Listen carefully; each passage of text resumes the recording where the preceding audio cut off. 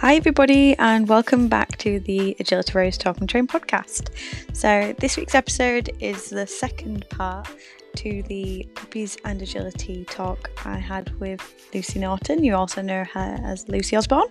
And I want to say thank you, Lucy, for all your expertise and wisdom. It was great fun recording both parts to the Puppy and Agility theme, and I hope you enjoy the episode.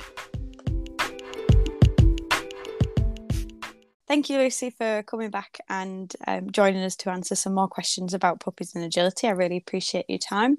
And we had lots of positive feedback from all the questions that were answered previously.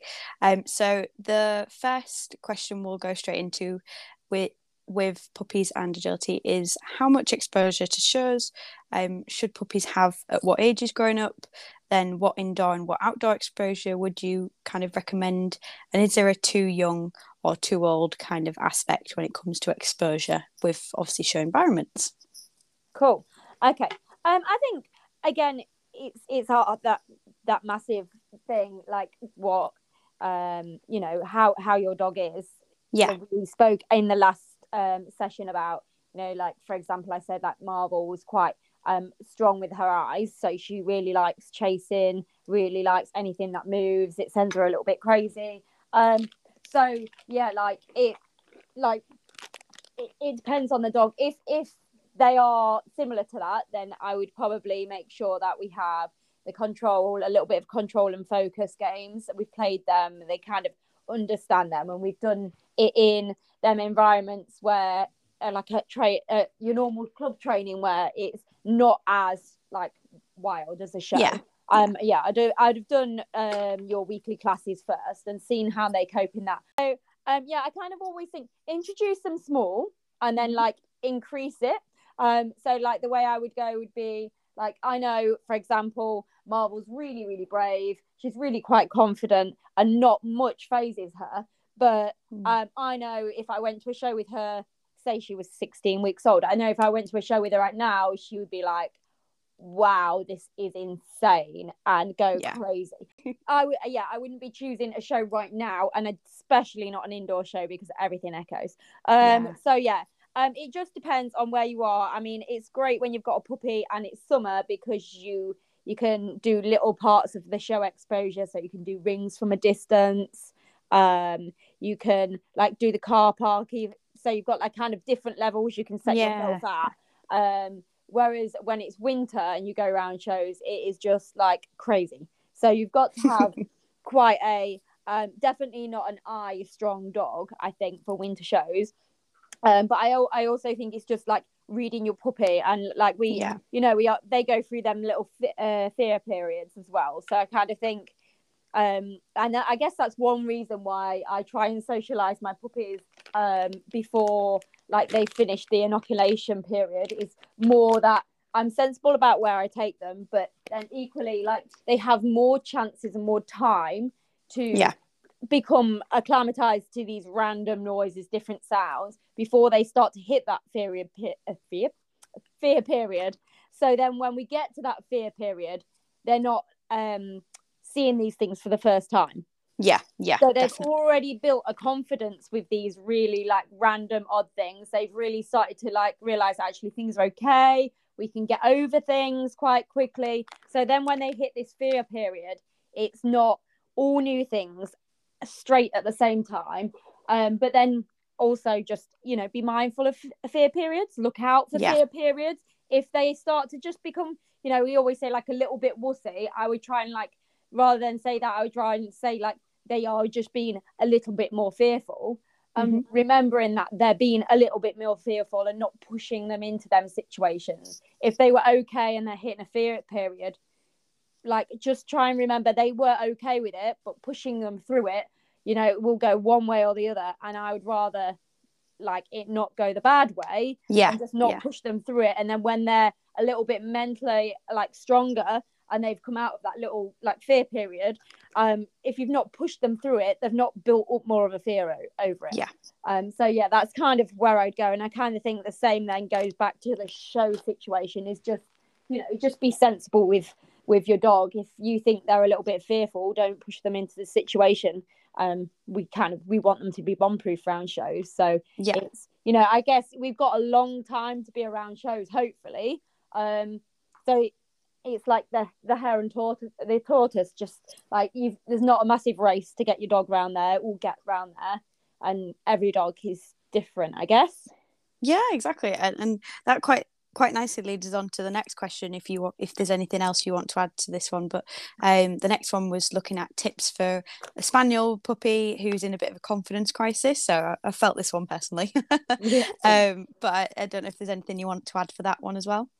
Yeah, so I guess again it goes for like what is a crisis. So if it is crisis in just like the environment, then it's little exposures, and I think that's the key thing. As I think we always in agility we kind of want to get to the end goal quite quickly, and I think the hardest thing is social media. Actually, I think gotcha. The hardest thing is social media, because we follow everybody's journeys, because we love to follow everybody's journey, see how everybody's doing. But that, like, we just have to hold on to, like, not everybody's journey is your journey.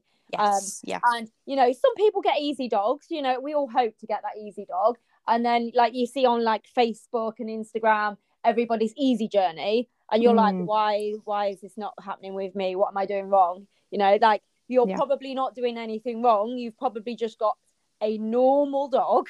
Yes. And that the person you're following has probably just got a super cool dog who is like really like eager to learn, picks things up, really quickly. And it's hard, you look at like, for example, I could we go back to the whole like figure thing. Like I could look at the dogs, like she was born at the same time as Dan's Boffin. We trained together as puppies, and he's in grade 7 winning tickets, and Figure's not. But they're completely different. They've got completely different mindsets, like late learning, mental confidence. And I think if you hold on to things, it just makes things worse. And I think then you put pressure on them without even feeling like you're putting pressure on them. Then it ruins your relationship, because you're getting like narky, because you're wondering, why aren't you like this and that one's like that. So it's just like try and stay on your own journey. And I always say, like, video things, because do you know what, even if it was a crap session, you feel it was crap, video it, because even if it was like a crap session, like you can come back to it in like 4 or 5 months and you will have totally forgot about that crap session. You look back and you're like, oh my god, like I've actually come really far. And you forget, definitely. You forget how far you've come. So I think that's also another thing, is just remember your own journey. So, and don't always delete what you think's bad, because actually that's a reminder of how far you've come. If that makes sense. Yeah. So, 100%. Little stages. Everything. If it is fearful, like, don't force things. Just break the stages down. Like, look at the stage and break it down. And teach your dog it. So just make them stages like 5 stages instead of like expecting it in maybe 2. 100%. And I really liked how you touched on, obviously each dog's got their own journey, because as you say, it's so easy to compare with what other dogs are at that same age level, and it's very easy to sort of feel like maybe feel behind, or feel like your puppy's not doing what you would want it to be doing and expect it to be doing. I know I had a little similar kind of similar feelings with both Rain and Friday, really, and Rogue to some degree, and it's so easy to kind of compare yourself all the time. So I think that's a really good message to pass on as well. Definitely. So the next one's a bit of a funny question, and I think this is because I've got so many. But how many is too many young dogs at one time? So this is actually quite a funny question, because it's actually something I've been talking about today with somebody. So basically, I think it all depends on time. Yeah. Because like if your puppy, it's a bit different if they're pets, because we can have a relationship or start your relationship with your pet, and you can have like 2 pets at the same time and enjoy that. and that's fine. But when it comes to learning, there's so much we do with like our agility puppies that you would probably not necessarily need to do so much of with your pet puppy. Just like the whole acclimatization to like random sounds, different movements, all that sort of thing. We do so much more of. So I've had a puppy, Fling. I had Fling, and then a year later I got Hype. And it's hard work, and that was a year. They're a year apart, and it was hard work. So I would, I just think it's my job, and I found that hard work.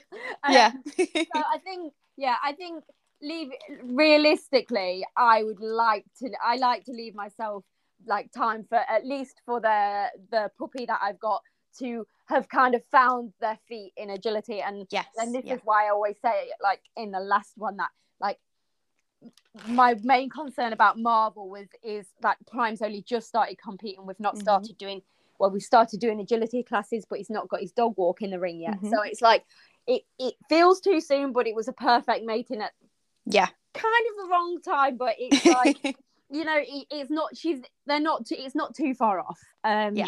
But yeah, I think it's how much you can balance your time with each puppy. And the other thing I like to do as well is I actually like to spend a lot of time with my puppy, and I kind of think, God, if I had 2 puppies right now, the amount of time that I'm spending with Marvel, like my other dogs take a little bit of a dip as well. And if I had 2 of them puppies and then dividing my other time between my other dogs, it's I don't kind of want to get my other dogs back up. And I kind of wrote a note from the last one that I thought, it's probably something good to mention is actually that we said about multi-dog households. It's like if we were like a group of people together, and like you've got a new person, a new housemate, and the new housemate gets all the attention, you're gonna start getting like a bit peeved off with this. So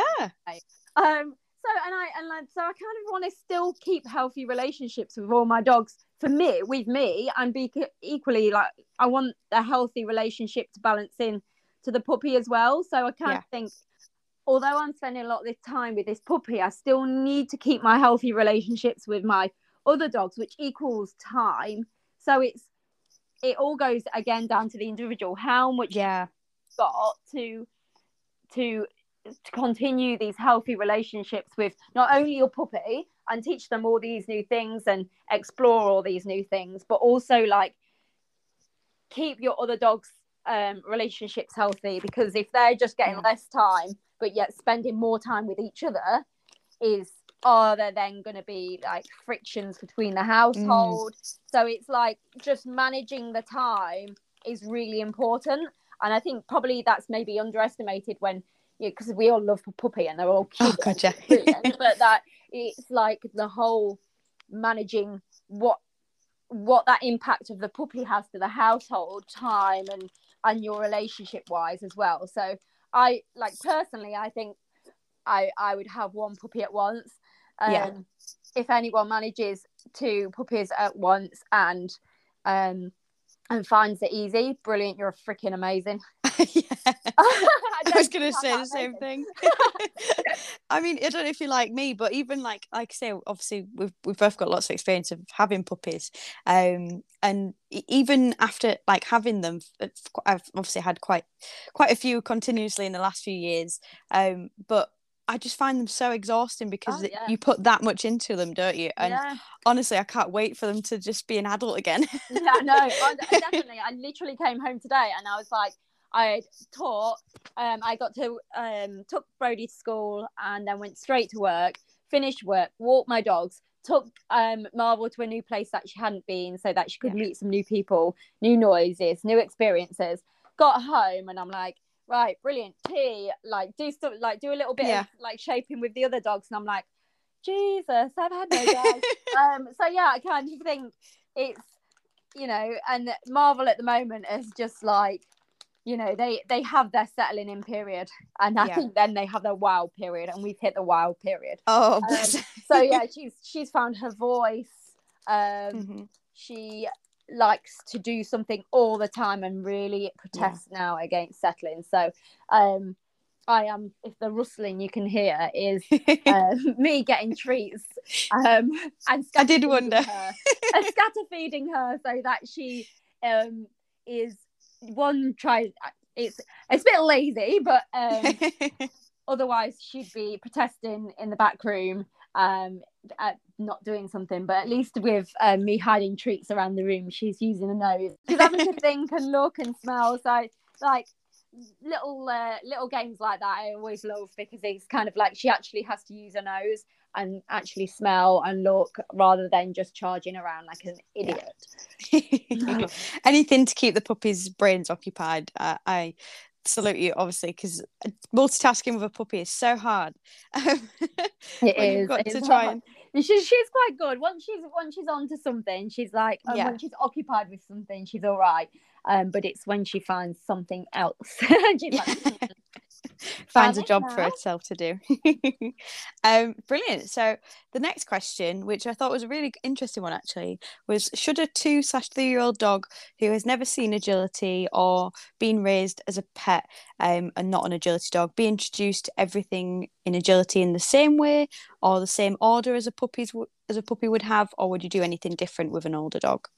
Okay, cool. It's quite a cool question, because and like obviously the foundation stuff, so like I obviously teach wings first without poles, all that I would do, because that's all it's although like it's foundation, it's more about commitment. And obviously if the dog doesn't know what it's doing, wings are a lot it's just one thing for the dog to focus, whereas if we just add jumps in straight away, it's got to think about not only the commitment, it's got to think about jumping, the collection, the turn. There's a lot at once. So I would still do wings first. I would train all the foundation stuff as you would a puppy. And I think the beauty of having a dog that's 2 to 3 years old starting agility is that when we, like, depending on the puppy, when you start your puppy training with your puppy, it's you do all the wing stuff. If a puppy learns really quickly, like, you can end up doing too much too soon. Yes. Whereas when they're a little bit older, at least they're fully grown. You don't have to worry about the growth plates. You don't have to worry about any of that sort of stuff. Whereas I think with a puppy, it's so easy to do too much too soon. Yeah. Whereas you don't have that worry with the 2 to 3 year old dog, which that's the bonus. Obviously, the other thing is, depending on their background, 2 to 3 year old dog, has it done much shaping? So like, they're probably a little bit slower. I'm not saying it's like a whole thing, but maybe a little bit slower to learn things, because they've probably not had that shaping upbringing. I'm saying maybe if it's a rescue. However, that's individual for the dog. But then the plus with the adult is that where at the point where you're starting to get carried away with your puppy, it doesn't really matter so much with a 2 to 3 year old dog, because you can start doing your jumping stuff. So once they've started in their like they've got good commitment, they're starting to understand like loose turns or loose like one jump exercises, you can start like actually increasing the jump height. And I think the downside to puppies is we get to that point and we end up like doing loads on like small or medium, and then they're jumping like fly bulldogs and end up jumping too flat, and then we have pole issues. Whereas at least, and I think this is being good for Prime, because I didn't start doing anything with Prime because he had an injury, so he started training at 14 and a half months. Oh really? I didn't know that. So he had a shoulder injury, so we didn't start we started training and he basically went lame once, and I was like, this doesn't look like a lameness, this looks like something else. He had surgery when he was 7 months on one shoulder and then went back in for the second, so completely fine now, but phew. Phew. But completely fine now, but it meant that like he didn't do much as a puppy. Actually it was really good for him because he's a big dog anyway, so I would have only been like wanting to do things because social media is telling me I should be doing something with him. So, exactly, like, do you know what I mean? Like people that had bitches at the same time, or smaller dogs that were more in, like, weren't as tall. Mm-hmm. They were doing stuff, but actually he wasn't, because he was on rest. But that was good for me because he needed that time. Like, I shouldn't, in my opinion of looking at him, he's got a beautiful structure, but he's 56 centimeters tall, so he's a big boy. He's huge. Yeah. And it took a long time for him to find his legs. So if I started doing stuff with him younger, he'd have probably ended up injuring himself, because he didn't know where his limbs were. So I think the thing is, 2 to 3 year old dogs are easier in the fact that you can just crack on with stuff. You can crack on with jumping, but I would still do all the foundation stuff exactly the same. Yeah, definitely. And as you say, I think we touched on it again in the first part. There's no kind of getting away with leaving your foundations, because they're so important when you want to progress onto the more complicated stuff. So really kind of figuring out those foundations and building them to be quite solid is so beneficial, isn't it? Oh yeah. But the next question, which is quite an interesting one again, is, are puppies easier to train if they're from agility lines? So I know you've had a couple of puppies from different kind of lines, some from working lines, some from agility, and some from show lines as well. So if there's anything you want to kind of say about this subject? Like, you always get your one, like, your, like, dog that rocks up to training that you're like, Jesus, that's incredible. And they're not necessarily from agility lines, or even from people who've done agility before. Like, and it usually is, like, I tend to find it's the people that, like, it's their first agility dog, and you're like, wow, you've been gifted an amazing dog. Definitely. And they're like, oh, it's just from the farm down the road. Like, oh, do you know who his parents are? I think it's a collie, or and I don't know.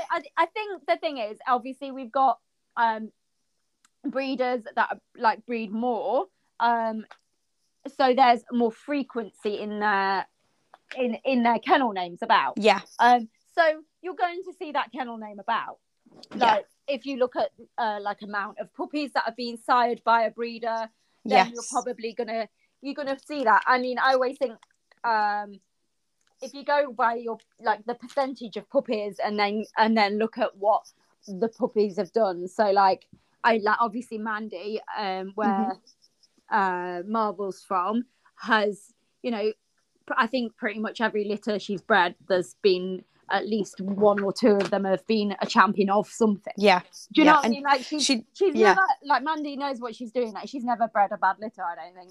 I said this the other day, and I wasn't just trying to be nice because I wanted a puppy. I can't think of a puppy or even a litter that she's bred where, like, there's kind of been even one that's even not even wanted to do anything. So I think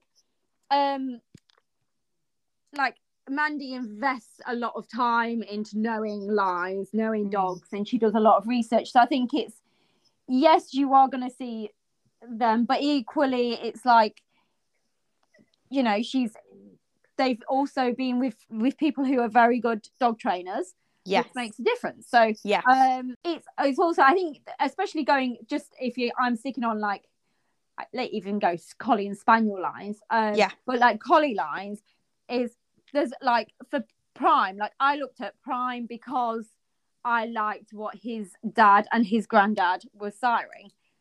So I looked at them lines because I liked, like, their movement, their conformation, and I liked that about them. He's not from an agility bred line. I looked for his pedigree because I knew they had a stamp, like, there's a certain stamp that I like, and especially with the boys, I like big, strong, powerful collies. That's my preference in male border collies. So, and that is Prime. Like, he's a big, powerful, strong boy. To a T, definitely. Yeah, definitely. So I think it's, you like, I didn't go to a certain breeder, but a lot of people that breed agility dogs have used that lineage in their line. So yeah, I think that's what I really liked about Prime and them lines. So it's about looking for what you want, and that you don't necessarily need to go to the top breeders, but you can research. Exactly. All I ever do is look at dogs that I like, follow them, and then I look at the parents, and then I look at their grandparents, and then I also then try and see what their, what their parents, brothers and sisters have produced, because if there's a good chance that they have been used at some point, at least one of the siblings will have probably been used, especially like if they are in agility. You can follow that. It's so easy to follow with like Anna June, and the thing is, everybody knows everyone in the dog world, don't they? It's not hard to find out. So I kind of think, follow, have a little look at what has been produced. Yes, you could repeat a litter, and like the first litter could be incredible, and the second litter might not even want to work. So you never know by even repeating a litter that it's going to be the same. But I would just go with obviously, if you, with the agility lines, you kind of know, you've seen what the dogs are doing before, so you've got a little bit more of an idea. And that's, I guess, that when I say spaniels, I don't want to kind of name spaniel lines, but like there's a lot of gun dog breeders, so there's a lot of spaniels, and they all come from, and it's just the same with border collies, they all come from either a show side or a working side. And with the spaniels, are either, most of the spaniels, Pops, good girl. Most of the spaniels we see are in agility. There's some show spaniels, but we tend to see the working cockers and springers. But they're all from like probably beating backgrounds, or but they're field spaniels first. So, and I always think you don't have to always go back to the agility lines as such, or the agility breeders. You can look at just look at the pedigrees of the dogs you like and start to follow it, and you will start to then see a stamp of a dog, because usually like a male will throw his certain type, and if that's the type you like, brilliant, follow that line. But follow the line, do the research on the health tests. There's so many people that are breeding without health tests at the moment, and I kind of think you just need to know, even if you don't plan 100%, you need to know, ask the questions. People are charging loads for puppies right now, so I think the least health tests don't cost a lot, so there's no reason for not health testing. 100%. I couldn't agree more. I mean, I'm currently looking into health testing with my youngest one, Rogue, and it's just, like I say, it's invaluable, because you get so much information from it. Even, like I say, for people who don't want to breed from their dog down the line, you're still getting lots of information of what you're actually going to get as a pet. And you go ahead. sorry, I was going to even say, even just for me, it's my dogs are hip scored and elbow scored. Even if I don't plan to breed from them, they've all been hip scored and elbow scored. And I think one of the main things is I do it because I want to know that what their hips are like and what their elbows are like for doing agility. If they've got something, or they've maybe not got the greatest hips, it doesn't mean they can't do agility. It just means you need to be mindful that you set a good physio program. Or there's no reason. I've got literally the worst hips ever, but I can still run. But I do a good physio routine, and it keeps me strong enough to be able to run. But it's about being mindful of what you've got, and just making sure then if there is issues that you're aware of it, and that's the main thing about agility, is being mindful, picking things up and acting quickly, because that quicker you act, then obviously the easier things are to resolve. 100%. And I always think knowing beforehand is better than, prevention is better than treatment, if you like. It's better to be able to prevent anything than have to go through lots of kind of rest and physio and issues, and you end up, like I say, spending so much money if you'd just known in advance, it would have made life so much easier. And this is what people say to me, like non-agility people, or even to be perfectly honest, some agility people say it, is like, why do you get your dogs treated so much? Like, why do you take them to like massage so much? It's like my dogs are athletes. If you speak to any athlete, that is, you know, if you were like spoke to Mo Farah, he would have a massage probably like 3 times a week. Oh, what a dream! I know, what a dream. But you know, and it's like my dogs go monthly to have massage, and like people are like, oh, have they got an issue? And I'm like, well, no, they go to massage because I want to make sure they definitely don't have an issue. I don't want to be training on an issue. I want to be making sure they're physically good, because, and that's the other thing to look out for, is if they're not physically good, we might then get like these weird behavior things. They might start then like skipping weaves or not turning so tight. And I always think that's my first rule, is like, if a behavior in agility changes, they normally get the weaves, or they always turn tight, and they start flanking. Rather, like, before I even make it a training issue, I'm straight down to Jenny, who's my physio, and I'm like, because there's no point in training your dog to be better if they physically can't be better because they're sore. And they can't tell you, can they? And doing that means, if you ignore the fact they're giving you information like, I'm going wide because I can't turn because I'm sore, and then you go, right, that's my training thing, and you continue to start training on a sore shoulder, then it's going to become like timeout. So Oh, it just makes me cringe, like I say, because the dogs, you know, sometimes I think it's our job to be, you know, the expert on our dogs, and if we notice something, we need to pick it up. But if you don't, and when dogs are kind of repetitively trained on something that's probably a health issue in terms of, like you say, skipping weaves, but they're being repetitively trained to do it, the damage it's doing even further. It's so sad to think about for the dogs. It's like, some dogs will let you know, and some dogs definitely won't.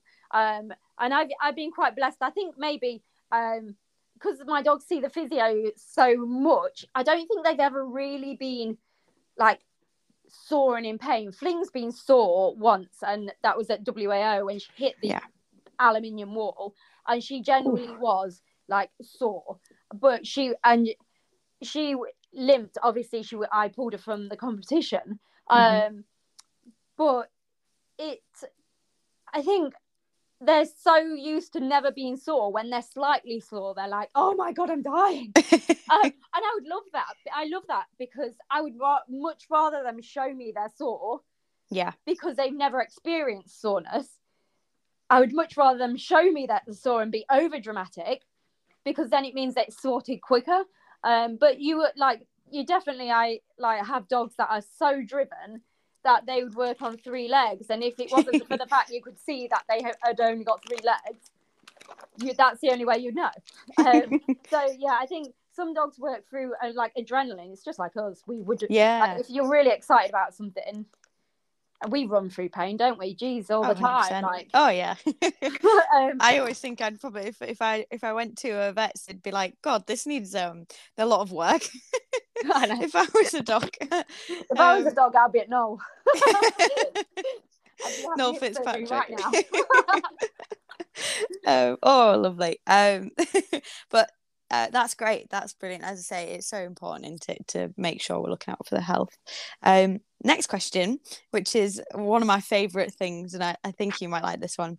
How do you choose your puppy's name and their KC names as well? Okay, so this is the advantage of having a breeder. Yes. And a KC registered dog.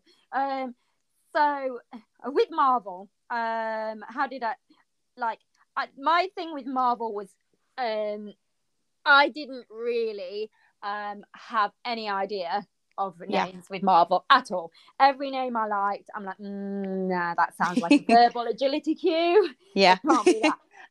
And equally, because I was a little bit like, this puppy's too soon. I couldn't really just like focus on a name. It just nothing was sitting with me that I really liked.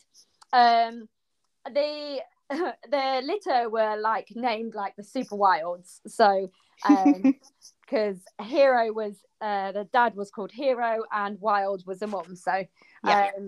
and they were all litter names were named after superheroes. Love a good theme. So yeah, so Marvel was Marvel, and my little boy is obsessed with like the Avengers and like the Marvel films. So she kind of just stuck with that because I was like, actually, I do quite like it, and the little boy, he loved like the name Marvel anyway. And that's what, do you know what? We're just going to stick with Marvel. So that was her name, and her Casey name was Mandy had said it has to include a number, and I was like, oh. So she wanted the litter names to include a number, and she is like, when I went to see her, she was perfect in every way. So I'm like, the saying of like, oh, she's a 10. So I love that. Pretty much where her name came from. So she's come by in a way, she's a 10. So cute. I think the other I've got, I'll try and be quick. So Flings was I got Fling when I was in a relationship or just started a relationship that kind of was a fling. I didn't know that. So she kind of ended up being called Fling because the relationship started kind of as a fling but ended up to be a 4-year relationship. So yeah, and she's Radijasa, that's her affix. Yeah. And Highland because she was born in the Highlands, and then Fling because of the situation at the time. And equally, obviously, her name's Fling. But who else has got an apt name? Prime. Yes. So yeah, Prime was obviously he was. I got him in lockdown. Yeah. Well, not in lockdown, just before lockdown. And on route to pick him up, it was like really dead because on the roads because nobody knew what was going on. And all I saw on the journey to collect him and on the way back was Amazon Prime lorries. I love that. That's such a good idea. And basically, my husband is in the forces, and he was away. He was away at the time, and I had said to him, like, you need to come up with a puppy name. That was the terms. I could have this puppy so long as he came up with a name.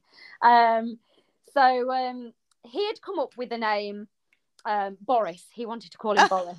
Obviously, we had Boris Johnson as Prime Minister at the time, didn't we? So I was like, oh, Lord. And on the way to pick him up, all I'm seeing is these like Amazon Prime lorries. So, yeah. And so I was thinking, oh, Boris is a Prime Minister. And I didn't even see that link. Prime as Prime Minister, but also as Amazon Prime lorries. So yeah, we kind of like Prime is actually called Boris in the house. Is he? Most of the time, yeah. He responds to Boris. But in agility, and when I'm with him, he's called Prime. But yeah, he does respond to Boris. So yeah, and then his Casey name is Foxridge Primetime, as in that it was at the time when we got him, it was like the time of we don't know what's going to happen. It's like everything was up in the air. And then also when I was on the way down, it's like Amazon Prime and then delivery time and stuff like that. So I thought, okay, they're all usually they're never normally planned. It's usually what happens on the way, and then things that happen like around picking the puppy. I like that. And like I say, you don't. It's weird because when you're going through all the kind of ideas of a name, and you kind of go, no, maybe not that one. And then did you ever find like as soon as you hear the right one, it's like, yeah, that's it. Like it just clicks. Yeah. I think definitely. I mean, I messaged like I can remember messaging Dave and Sean. I'm like, I just can't. You guys are gonna have to help me. I just can't think of a name. And I can remember like messaging a few close friends as well, and they would send me names, and I'm like, Oh yeah, I like that. And then like 5 minutes later, I'm like, yeah. Doing the old yeah, I think, but I did think, and like for ages, like, it was like, oh, I don't know what I'm gonna call her. And then I was like, the more I kept saying Marvel, I was like, oh, like actually quite like her. And then if you're marveling, like, I just found myself when I went to see her, I was like, I didn't ever think when I saw the pictures that I would go there and be like, oh, I really like her. Yeah. But I just found myself like marveled by her. I'm just like, just looking at her thinking, why do I like her like so much? Why is it that I really, really want her, when I'd looked at pictures and not even, but as soon as I got there, and so I was like, and then like, Stephen said to me, you're marveling, Lucy. So it stuck. So I think the name comes along at the time, and I guess some names I'd planned, like Stig's name I planned because at the time I loved Top Gear. Nice. And then Hyper was because it was like Hyperdrive. Yeah. So again, related to cars, but I think I kind of wanted to keep the car theme going, but then I got Fling, and I'm like, we'll end that car theme. Yeah. Sometimes I always think I'd love to be one of those people who has like a fluid theme with all of my dogs, but I think you always end up just naming them for the individual they are. Yeah, you feel the same? Yeah. Yeah. We all go through different phases, don't we? Oh, 100%. And I was quite proud with one of my names. I stuck with it for years. Well, I say one of my names. It was one I had in my mind for years. And I was like, God forbid, if anyone uses this name, I think I will actually cry. And that was Friday. And I'd always kind of had it planned out from when I was in school. There was I was talking about like unusual names, and I've always like, I think agility influences a lot, but you always kind of lean towards unusual kind of dog names when you do agility. And my friends at school were like, oh, you'd call a dog Friday because it was Friday. And I was like, oh, do you know what? That's a really good name. And it just stuck with me. And that was like, I think I was in like year 10 at school, and then I got Friday like 4 years later or something, 4 or 5 years later. And I ended up finally being able to use it because I always envisioned it for a black and white border collie. And he's partly there. He's half the size, but half. He's the right colour and he's half of it. I mean, you're exactly of the way there. So I think sometimes it depends, doesn't it, on, like you said, you had Stig picked out. But I always think naming a puppy is one of the most fun parts, I think. Yeah, definitely. I mean, having the puppy is obviously really fun. I think as well, like for me, it's like my dogs that have so many names anyway, other than their normal name, that it's like, even if I dislike the normal name, like they all know their random like 10 pet names as well anyway. Oh yeah, no, ours are a little bit like that. So Friday was Fry, then Fry as in like so it was Fry, then Stephen Fry, and then it's a little bit like Steve Fry's. It just evolves, doesn't it? It's so funny how they evolve. Yeah. Okay, so I could talk about names all day, but we'll be here forever. The next question, which is quite a good one actually, and probably something that's going to help me out quite a bit if I'm honest. When are they supposed to know their cues properly? So as in, I'm presuming verbal or like physical, such as turning commands, backsides. I imagine this is more leaning towards like an older puppy, so maybe one that's just started putting small sequences together and things. As I say, this is probably going to help me out with Rogue. But I don't know if you've got any ideas on that one. So I would just say when you've been consistent enough. Yeah. So like there's no magic answer. I mean, if there was, I would charge a fortune for it and be a millionaire by now. Yeah, we wouldn't hear it right now if it was. I would be a millionaire if I had that answer.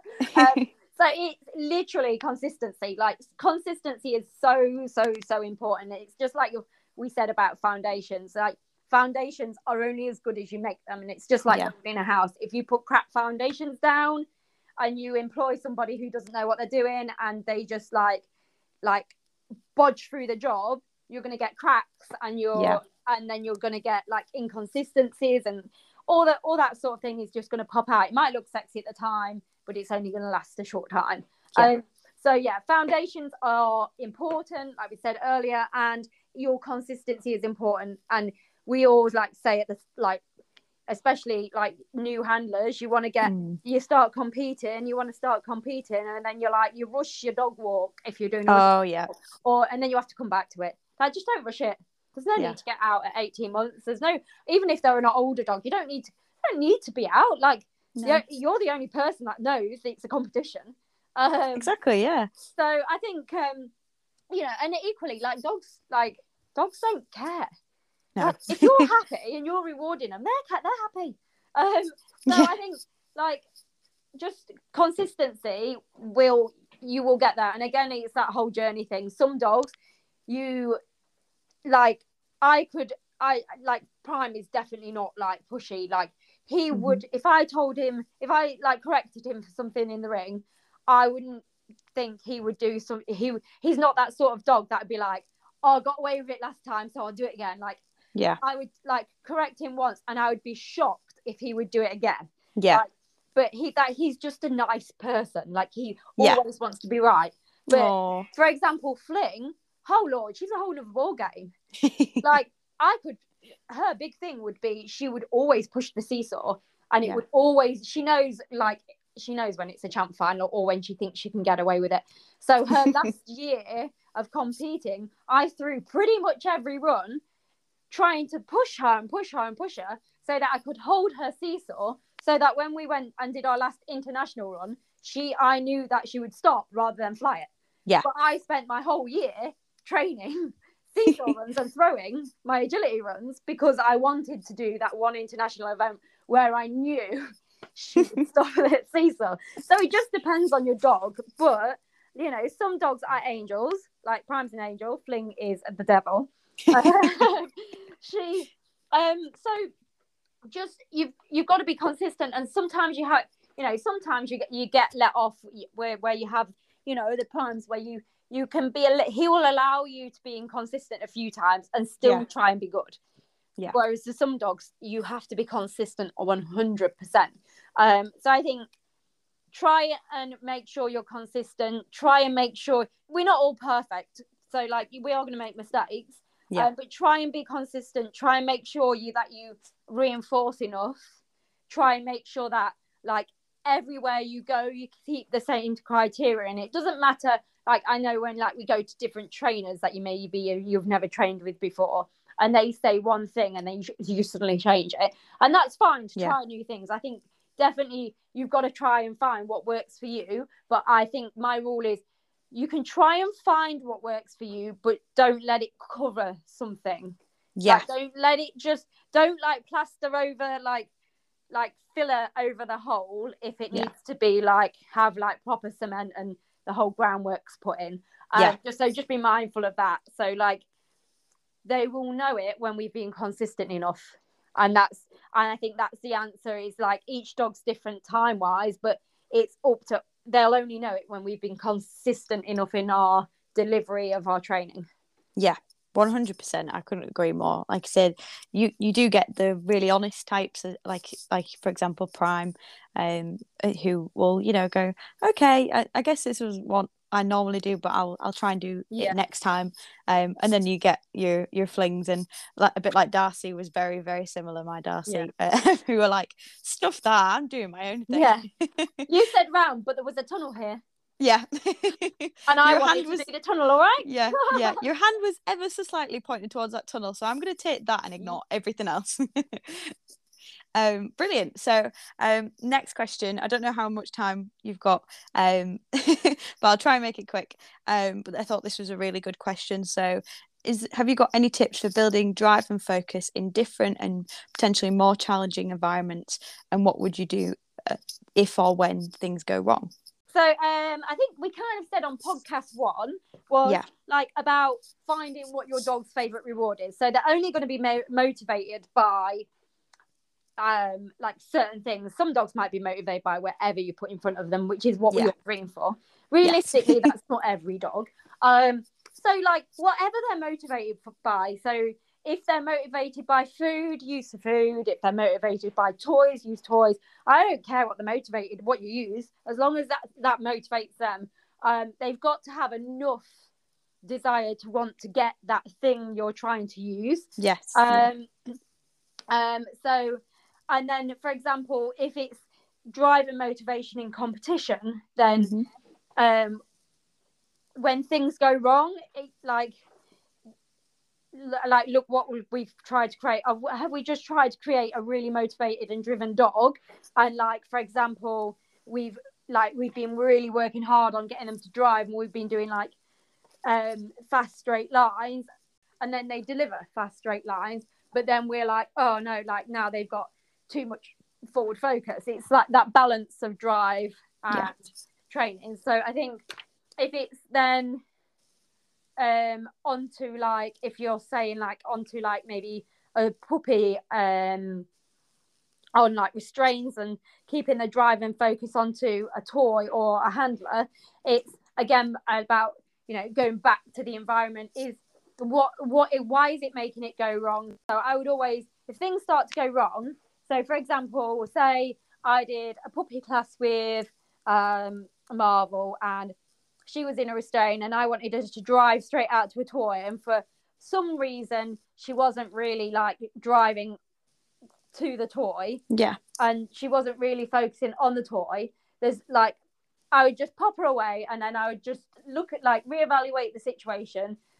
Like, was she not driving? She wasn't driving to the toy, so then I can get her back out, and we can say, right, okay, we might try the same toy again, but do shorter restraints.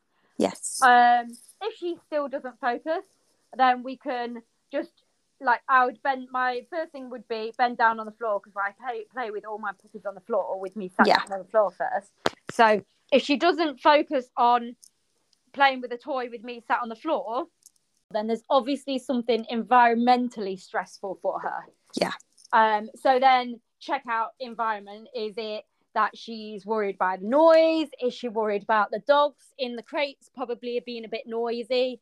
I would then like to see if she would just do a restraint to me without my toy, because sometimes, like, for example, with her, like, she's obsessed by people. I think probably a little bit too obsessed. I think it actually might be something we need to work on, is she wants to say hello to everybody. So if she didn't want to get a toy right now, so if I ran off and called her, tap my hands on the floor, she would like insanely drive to me, because she'd want to jump all over me and kiss me. If she didn't want to do that, I mean, hopefully I would know by that point what was stressing her out. But if she didn't even want to do that, then I would probably pick her up, like give her a little bit of a cuddle and try and observe what she's doing. I think the drive and motivation, when it goes wrong, you just need to pick up, evaluate the situation, and then break it down, and then work out what it is which has made it go wrong, if it is environmental. But then it's the other thing is, like, if you have too much drive and the dog is like so driven, it needs to do like to actually and I think people are like always shocked when I say that a dog is a little bit too motivated. Because I think that we try, like, we want them to be like still sensible and keep a brain, and I think sometimes we send them so over the edge that they then struggle to keep like a rational brain. So I think that's the thing, is you don't, dogs are usually going to get faster with confidence. Dogs are usually going to get faster with confidence as well. So they don't need, I think we're all obsessed with watching videos, and again, this is a whole social media thing. We're all obsessed with watching videos and watching dogs be like super fast, and we're like, wow, they're so fast. But yet the people who have dogs and they put on videos and they're like not super fast, they kind of like, people are like that dog's not that fast. But it's like, I can remember certain people putting videos of their dogs on as puppies, and I was like, that's a really nice dog, and they were like, and other people were like, yeah, but it's not that fast. And I'm like, yeah, but it's very talented. It knows where. Yeah. It knows where you can see from the video. It knows where its limbs are. It's turning well, but people just want speed straight away. Yeah. But yeah. then, like, lo and behold, at like 4 years old, that dog's just gone agility champion. Oh, 100%. Ain't that slow? Exactly. Yeah. You know, and I think that's the thing is we all get obsessed with wanting like super fast speed, and if it's not got super fast speed straight away, it's like there's something wrong. But actually, like, and especially males, like there's not very many males that come out and they are like bang bang bang. I'm like super fast. A 100%. lot of them, it just takes some time to mature, and then all of a sudden you just see this dog, and you're like, wow, that wasn't the dog I saw 6 months ago. And it's almost like, you know, like in the space of half a year, the dog is completely different in behavior. But all it took was just a little bit of maturity and a little bit of confidence, but also is the fact he knows his job. And I think the more you spend time building like consistency, the more confident they get, and then confidence grows and grows and grows and grows. But you rush your foundations, and then your confidence will go down because they're consistently getting it wrong. So I think we all boil down to the same thing, just foundations and not rushing them, being consistent. And all of that will help your drive and motivation, because the dog has more clarity in what it's doing or being asked to do. 100%. As you say, it's so easy to kind of feel maybe even a bit kind of disappointed, if you like, in, you know, when you first start teaching stuff, if your dog's not at that speed, because you're comparing obviously to other people. But like you say, some dogs just don't, you know, until they actually understand the behavior, they're not going to give you the full 100%.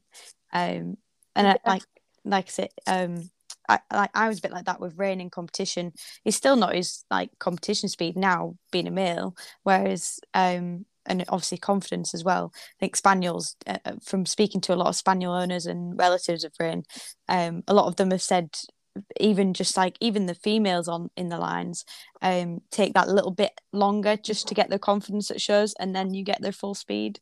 That's it. I think like knowing your line as well makes a difference, because like I picked Prime. I knew that the boys take a while to mature in that line, but they were physically what I wanted.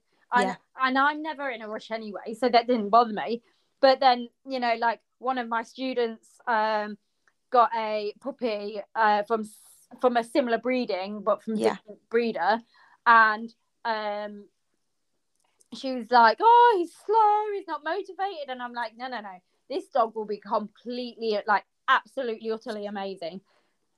But you can, like, I know, like, and it's easy, and I understand the frustration when, because it's like I could just stand there and say to people, don't worry, you know, just give him time and he'll be fine. Because like I could say that to anyone, and you know, but like it's, you know, like I can tell, like I've trained and watched dogs moving and learning for years. You know when a dog's got an issue, and when a issue where it could be an actual issue, or whether the dog's just processing slowly. And it can process slowly, but like for me, like I would much rather my dog as a puppy move slower and put more and collect a little bit more, think about where it's placing its feet, think about its movement. Because if it understands the movement, it's going to be doing the movements better. So it's physically working itself better. So then when it adds the speed, the speed's going to get quicker, faster, because it already knows where its limbs are. It knows how, and it understands how jumping good. So like my biggest thing with training turns is a lot of dogs try and take off too soon for a wing wrap, because it's physically easier to do that, and taking off further along into the jump is physically harder if they've not trained it or conditioned for it. So therefore you're going to get these dogs who do take off further away from the wing, one, either because it's not trained, but two, because it's not conditioned, so it's physically harder for the dog. So of course they're going to do that. Whereas the dogs that go slower usually end up actually putting in an extra stride, so they're conditioning themselves to start to take off in a better place. And so then when they add speed, hopefully that usually then stays, and actually it results in that slower dog actually getting a better and faster turn than the faster dog all round. Yeah. I mean, obviously that's not like set in stone for every dog, but usually, and now we're starting to see this. My student's dog, the student's dog is now like, he's really starting to push now and really starting to open up, and I'm like, oh, hang on, are you behind him? Like, oh, hang on, did he beat you there? Oh, hang on, he wasn't too slow there. So yeah, and it's like I knew it would come, but it's always hard when it's your own dog, because they're not, I don't feel like they're putting much effort in. But this is why I said, like, this social media is such a wonderful thing, but also such an awful thing. God, because we just forget about our own dogs and just focus on everybody else's. And I think I just always think, like, video your dogs, because, like, it does make a massive difference. And even if it's just like, just for your own reference, you don't need to put it on Facebook. If you think it was rubbish, don't put it on Facebook, but just save it for yourself, because, or just make a mental note. I think there, like, a couple of people have like wrote training diaries, and I always think they're really good, because, and like the good thing about sharing things on Facebook is like Facebook memories, because you're like, oh my God, like, I was whinging about that a year ago, and I'm like, and that was such a big thing at the time, but now I'm like, was that even a thing? Like, you forget how much of a big deal you made out of something, and now it seems like it was just like nothing, but at the time it was like the end of the world. 100%.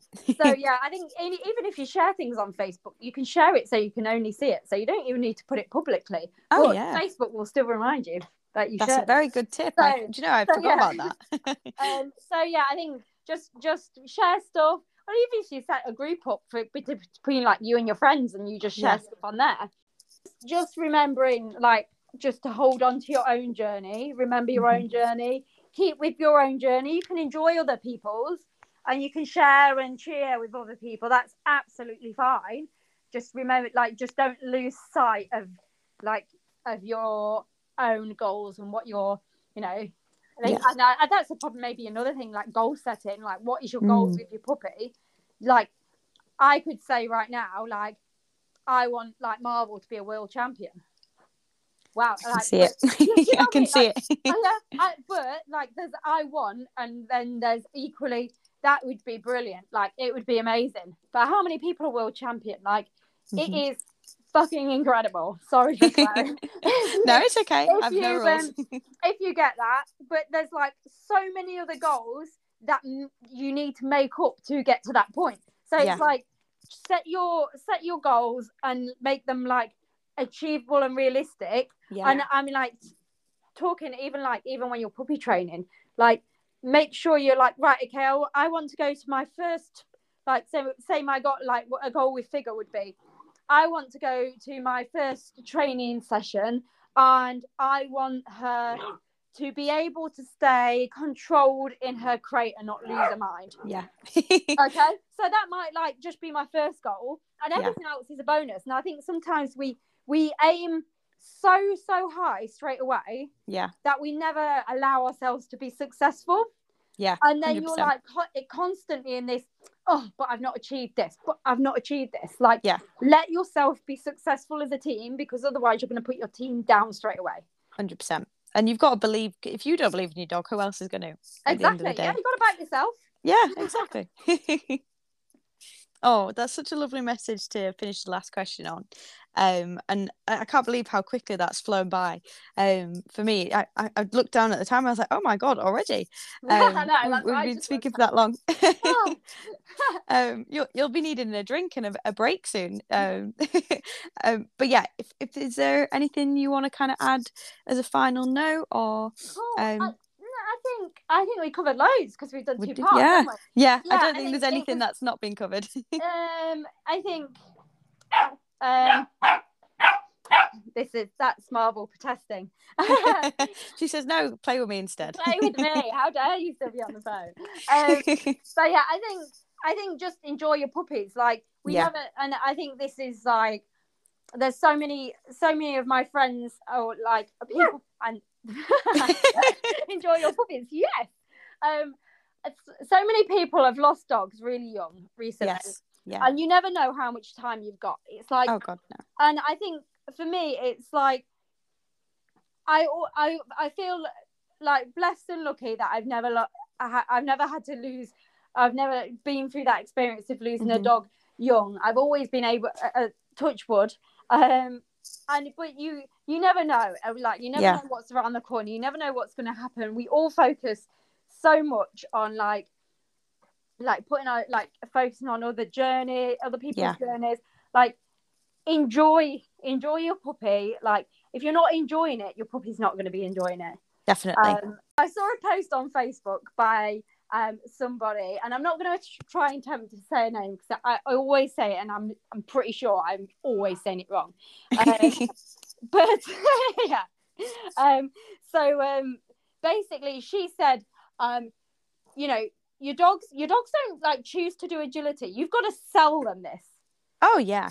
Like you've got to sell it like it's the most amazing thing in the world. Now, some dogs I love doing it, and yeah, it's brilliant. But you've got to make it. You've got to sell it.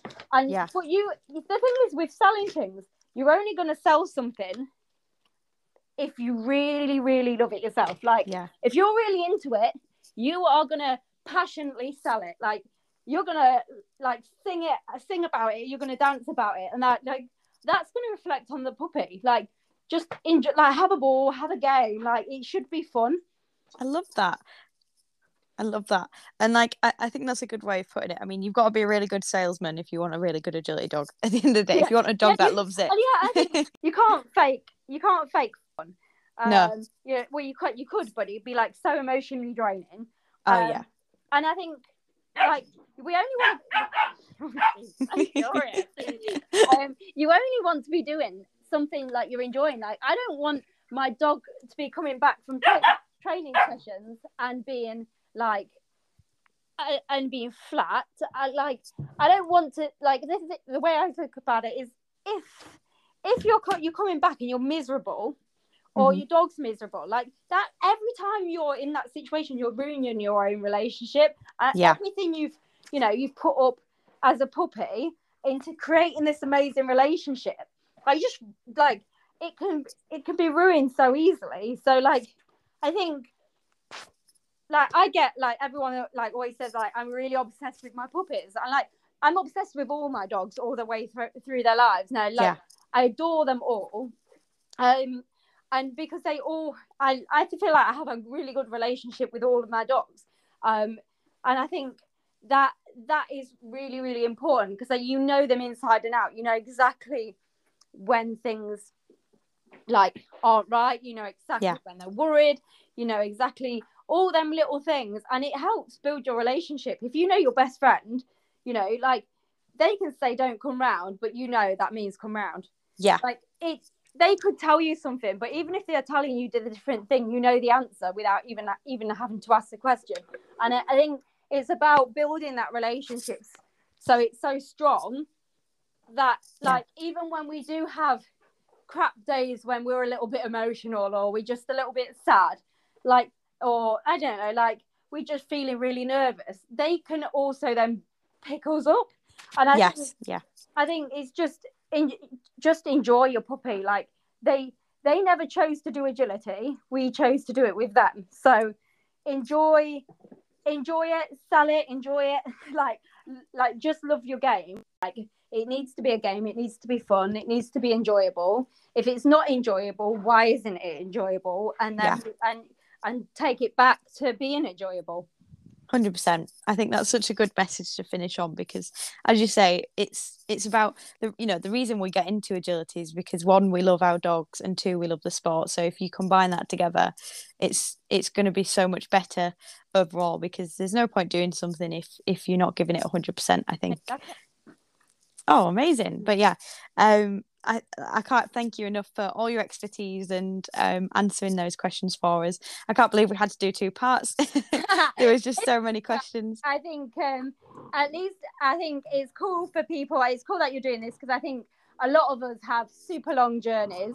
I'm traveling so much, and I listened to your Martin one, and it definitely helps. It definitely helps journeys, and equally it gives you time to listen. And even if you're not listening because you've got a puppy, it's just like there's certain things that you might pick up, or you might think, actually, that might help a friend. So I think it's this puppy. I think it's I think it's cool that you're doing them. It's really good to have a like an agility one about, because I know we have a few abroad, but they're not. It's nice that people can have something to relate to in the UK. So thank you for taking your time as well.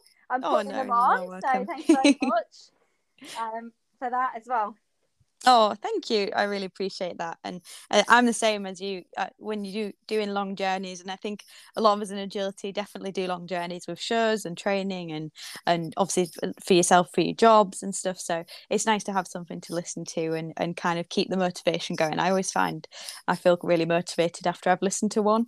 So yeah. Oh, lovely. Cool. We'll definitely have to have you back on at some point if you ever have any more time for us, because I think there's so much we can talk about, especially when it comes to agility.